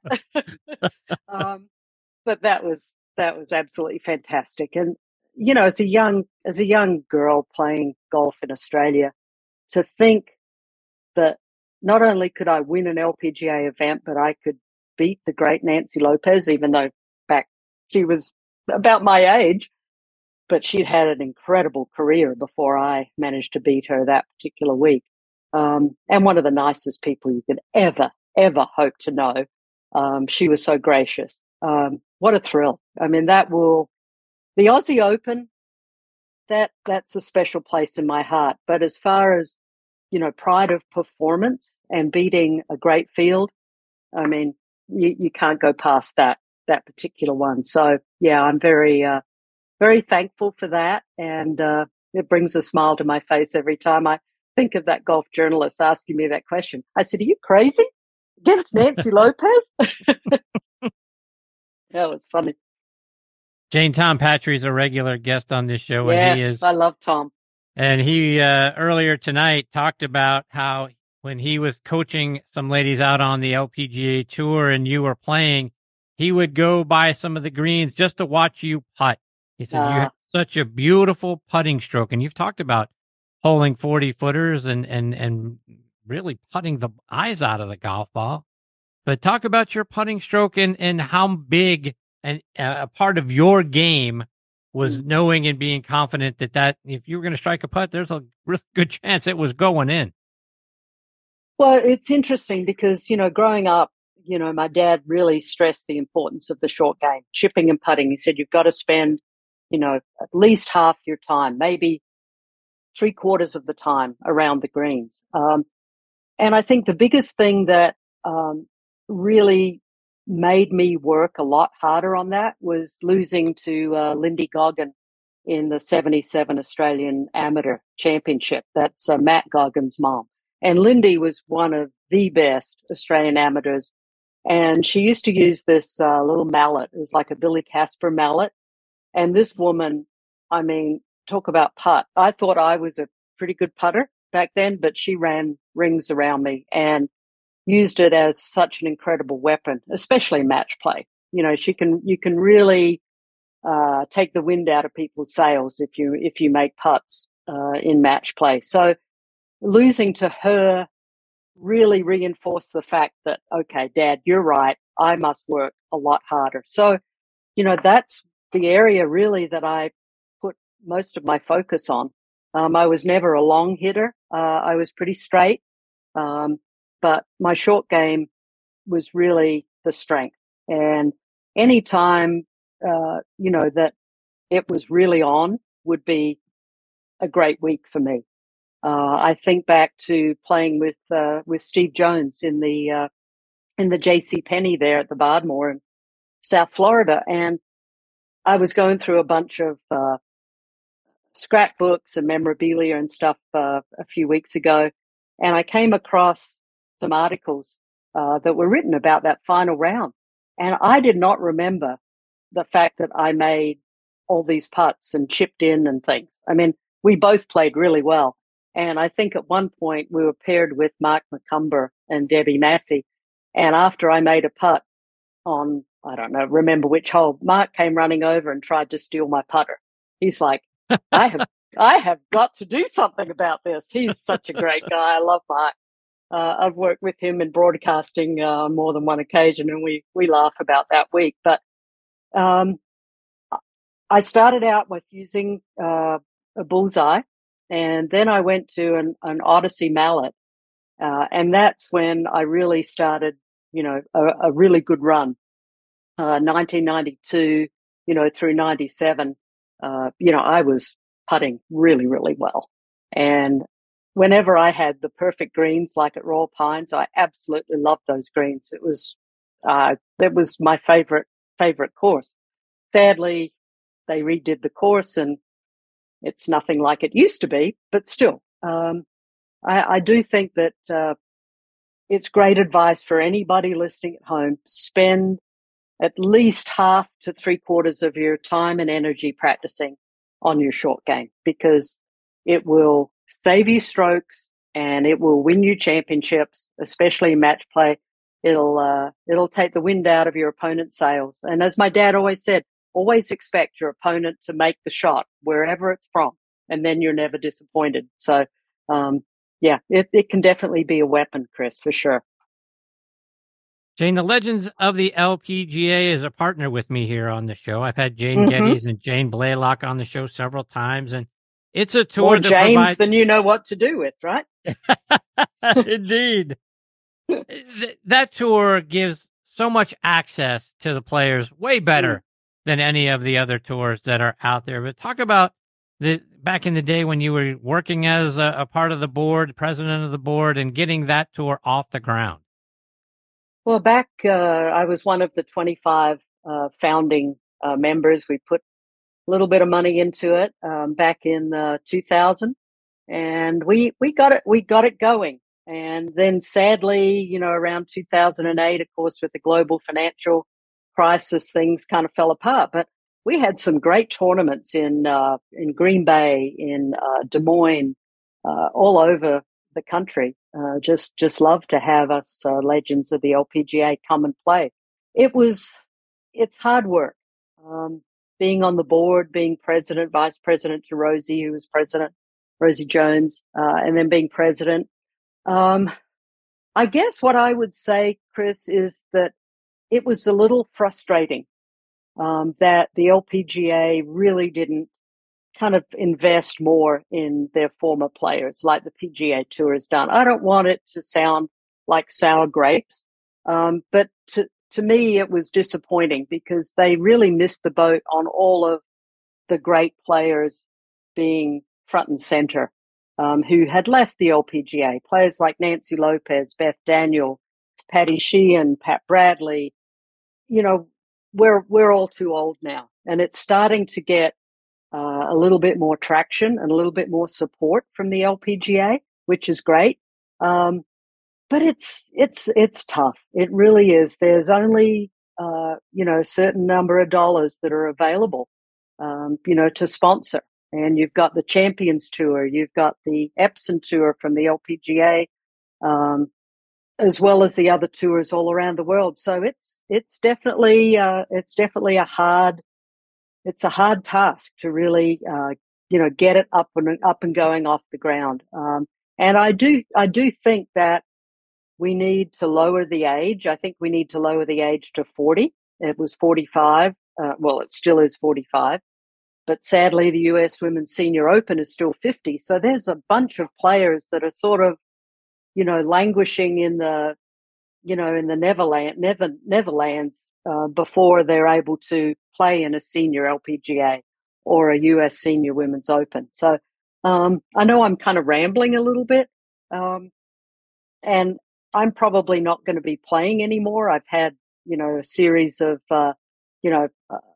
knee replacements, and I'm going to get a hip replacement next at the end of this month. So I think my days of competing are over, but I would love to see the LPGA get a little bit more behind the legends and see what they can do. And there's got to be some monetary support given, because it's a tough road to hoe. So let's take that a step further, Jane, because one of the things that has baffled me about the legends of the LPGA is the fact that I felt like it was a missed opportunity for so many years, because the players that you just mentioned, I mean, those are the golden age of the LPGA Tour. I mean, I go back to Jane Blaylock's years in the 70s and the things that she did, and Sandra Palmer and all the wonderful players that were out there. Beth Daniel was one of my favorites as I was growing up on the LPGA Tour. And I felt like there was such a gap between when those ladies were coming to the end of their careers and what was available on the Legends Tour. And I felt like the PGA Tour embraced the senior tour back in the day, back in the 80s and that sort of thing. And those guys graduated and went on, and they were so much fun to watch. I felt like the LPGA sort of ignored you guys, and I could never understand why that was. Well, you would not get an argument from this person here. I think in the end, it's all about money. I just don't think that the LPGA had the coffers to really support the tour. And I wonder too if, someone like Nancy, who should have been front and center, she had her share of issues and knee injuries as well. We needed someone like her to really be, the poster child, right? But even before Nancy, you had some fantastic players who really should have been showcased better. So I guess we have to blame the LPGA for not having the vision and not wanting to support their alumni, because they're the men's tour, the PGA Tour, had the senior tour. I mean, Arnie and Jack and Gary and Peter Thompson and, all these Hale Irwin, all these incredibly good players. It was a seamless transition, right? But it hasn't been a seamless transition. And there are many, many LPGA players who are, not languishing, but there's not the opportunity to continue their career and their opportunities for earning like the PGA Tour. So I wouldn't say I'm bitter about it. I'm disappointed more. I don't really know if there's one person to blame or if it's just a lack of a wider vision. The LPGA does like to say that it's, cradle to the grave. Well, I don't really know about that, because you've got the USGA LPGA Girls Golf, you've got the LPGA Amateurs, you've got the professionals, you've got the Epson Tour, you've got the LPGA Tour, and then what? Right. We're doing the best we can, and Linda Chan and Kathy Harbin are really working hard along with the board.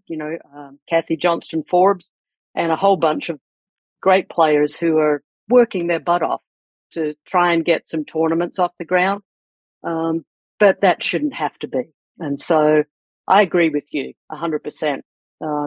It could have been different, and I wish it had been different, because the public has missed out on the opportunity to see some of these players playing a little bit more in the twilight of their golf careers. And, there's really not that opportunity that much anymore. So I love the fact that the USGA finally put on a US Women's Senior Open, which was great. They agreed to that in 2015, but it wasn't till 2018 that they actually had one. And that was a great week at Chicago Golf Club. What a joy to play that course. Wow.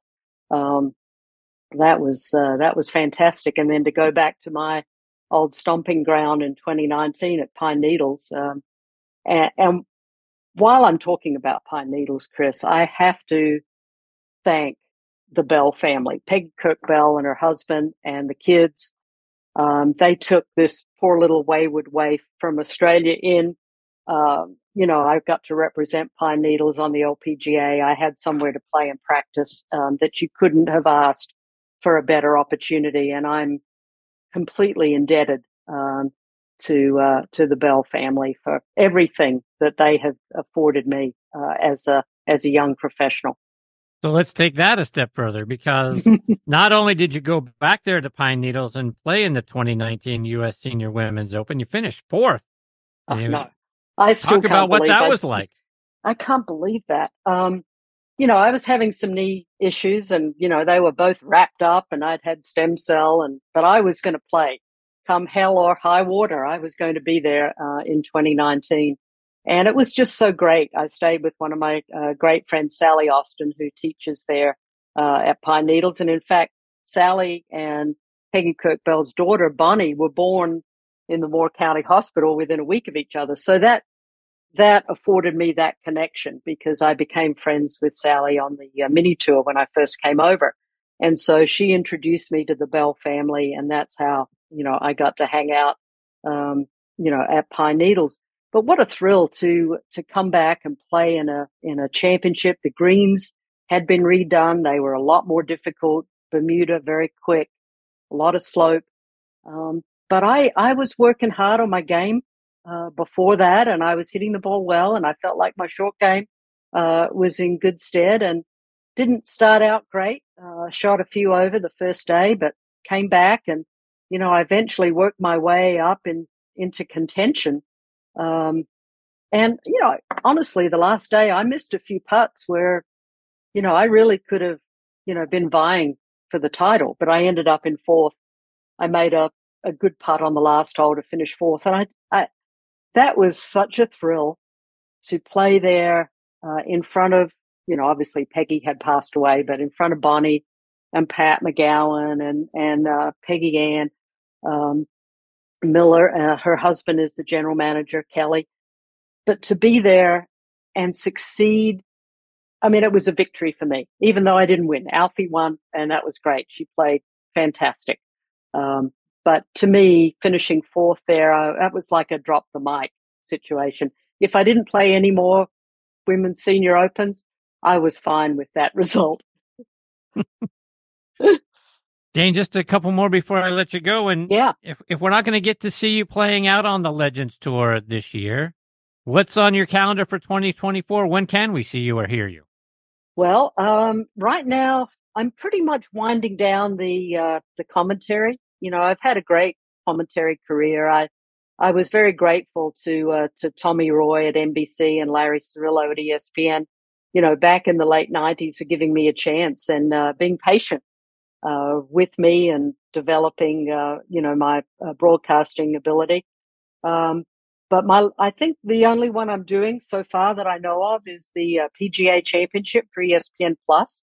I've done featured holes the last couple of years and have enjoyed that. So I'll be the analyst on that digital channel there at Valhalla in Louisville. So that'll be fun. I might have to, make a little side trip maybe to a couple of the bourbon distilleries just to, check it out.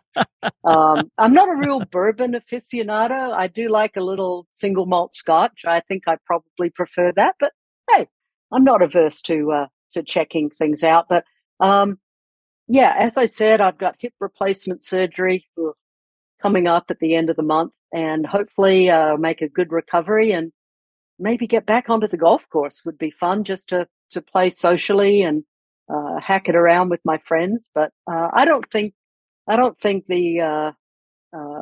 it's certainly not the big events. Now, I might play maybe a couple little pro-ams on the Legends of the LPGA Tour if the opportunity comes, but I think pretty much my major championship competitive days are done. I just had my 68th birthday. If Dr. Bob can say he's 70, I can say I just turned 68, and I look back and think I don't feel it, except my joints maybe feel it. But I look back and I'm very, very thankful and blessed that I've had such a fun career, and I've had so many people support me along the way, and I've made so many great friends. And that's what the game of golf does. I mean, you meet great people and you have fun along the way, and you make friends in all parts of the world. And I've been very, very lucky to have traveled as much as I have and played with so many great people. Jane, is it possible for our listeners to stay up to date with you? Are you out there on social media or online? Yeah, absolutely. I'm on Facebook, Jane Crafter, and then on Instagram, JC Orchids, and then on X or Twitter, it's CraftyMate, @CraftyMate. So always pop in and say hello for anyone who wants to to interact. I'd be happy to do that. It's a lot of fun. Well, Jane, I can't thank you enough for taking time out of your night to come and be a part of the show, being generous with your time as well. You're such a treat. I hope we get the privilege of doing this again sometime. Well, anytime, Chris, and thanks for all you do for golf in general, but for women's golf and for the Legends of the LPGA as well. We need more advocates, and the more our tour gets out there, and women's golf will benefit for sure. So we appreciate you as well. Take care, Jane. Again, Happy New Year. All the best to you and your family. I look forward to catching up with you sometime soon. Thanks, Chris. Take care, and cheers, everyone. Thank you, Jane. Folks, that is the great Jane Crafter. Boy, they just don't come better than Jane. What a wonderful amateur career she had back in Australia. Translated that into a win on the LPGA Tour and being a factor out there for years. Transitioned over to being a fantastic broadcaster. Again, like she said, kind of followed in her dad's footsteps in a couple of different ways. But she is just such a treat to get to spend time with. Is it any wonder that Tom Patri at the top of this show talked about what a wonderful person she is, and then listening to all the great victories that she had and what a wonderful putter she was. That's one of the things. Next time we got to get a putting lesson. And as you guys have heard me say over the years, for folks that are out there putting with the bullseye putter back in the day that had a sweet spot the size of a dime, I don't know how people did it, but Jane certainly was great at it. So kudos to her for everything that she has done over the course of her career and being such a wonderful guest tonight. I promise you, got to get her back on the show again soon and talk more about the things that she did and get a couple of putting lessons from her as well. All right, my friends, it is time for me to put a bow on this first episode of 2024. My sincere thanks again to Tom Patri, Kermit Zarley, Dr. Bob Winters, and Jane Crafter for joining me this week.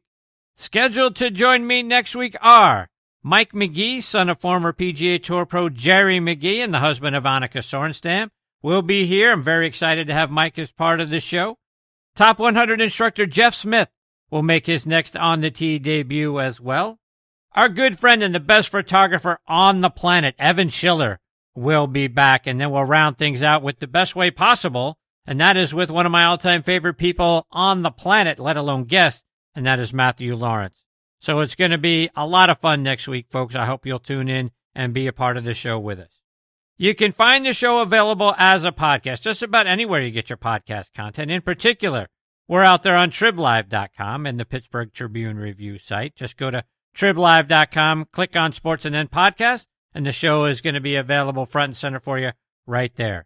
You can also find the show on Good Pods, Apple Podcasts, Spotify, Amazon Music, Audio Boom, and Player.fm. And as always, my thanks to the folks over at Good Pods for making this show one of their recommended podcasts, a staff pick, and we finished number 1 in golf podcast over there for last year. So my thanks to all of them for their wonderful support. Please download their free app and stream your favorite podcast from your favorite device over on Good Pods. But most of all, my sincere thanks to all of you for being the greatest supporters in the history of podcasts. I appreciate you all so very much. Until next week, hit 'em straight, my friends.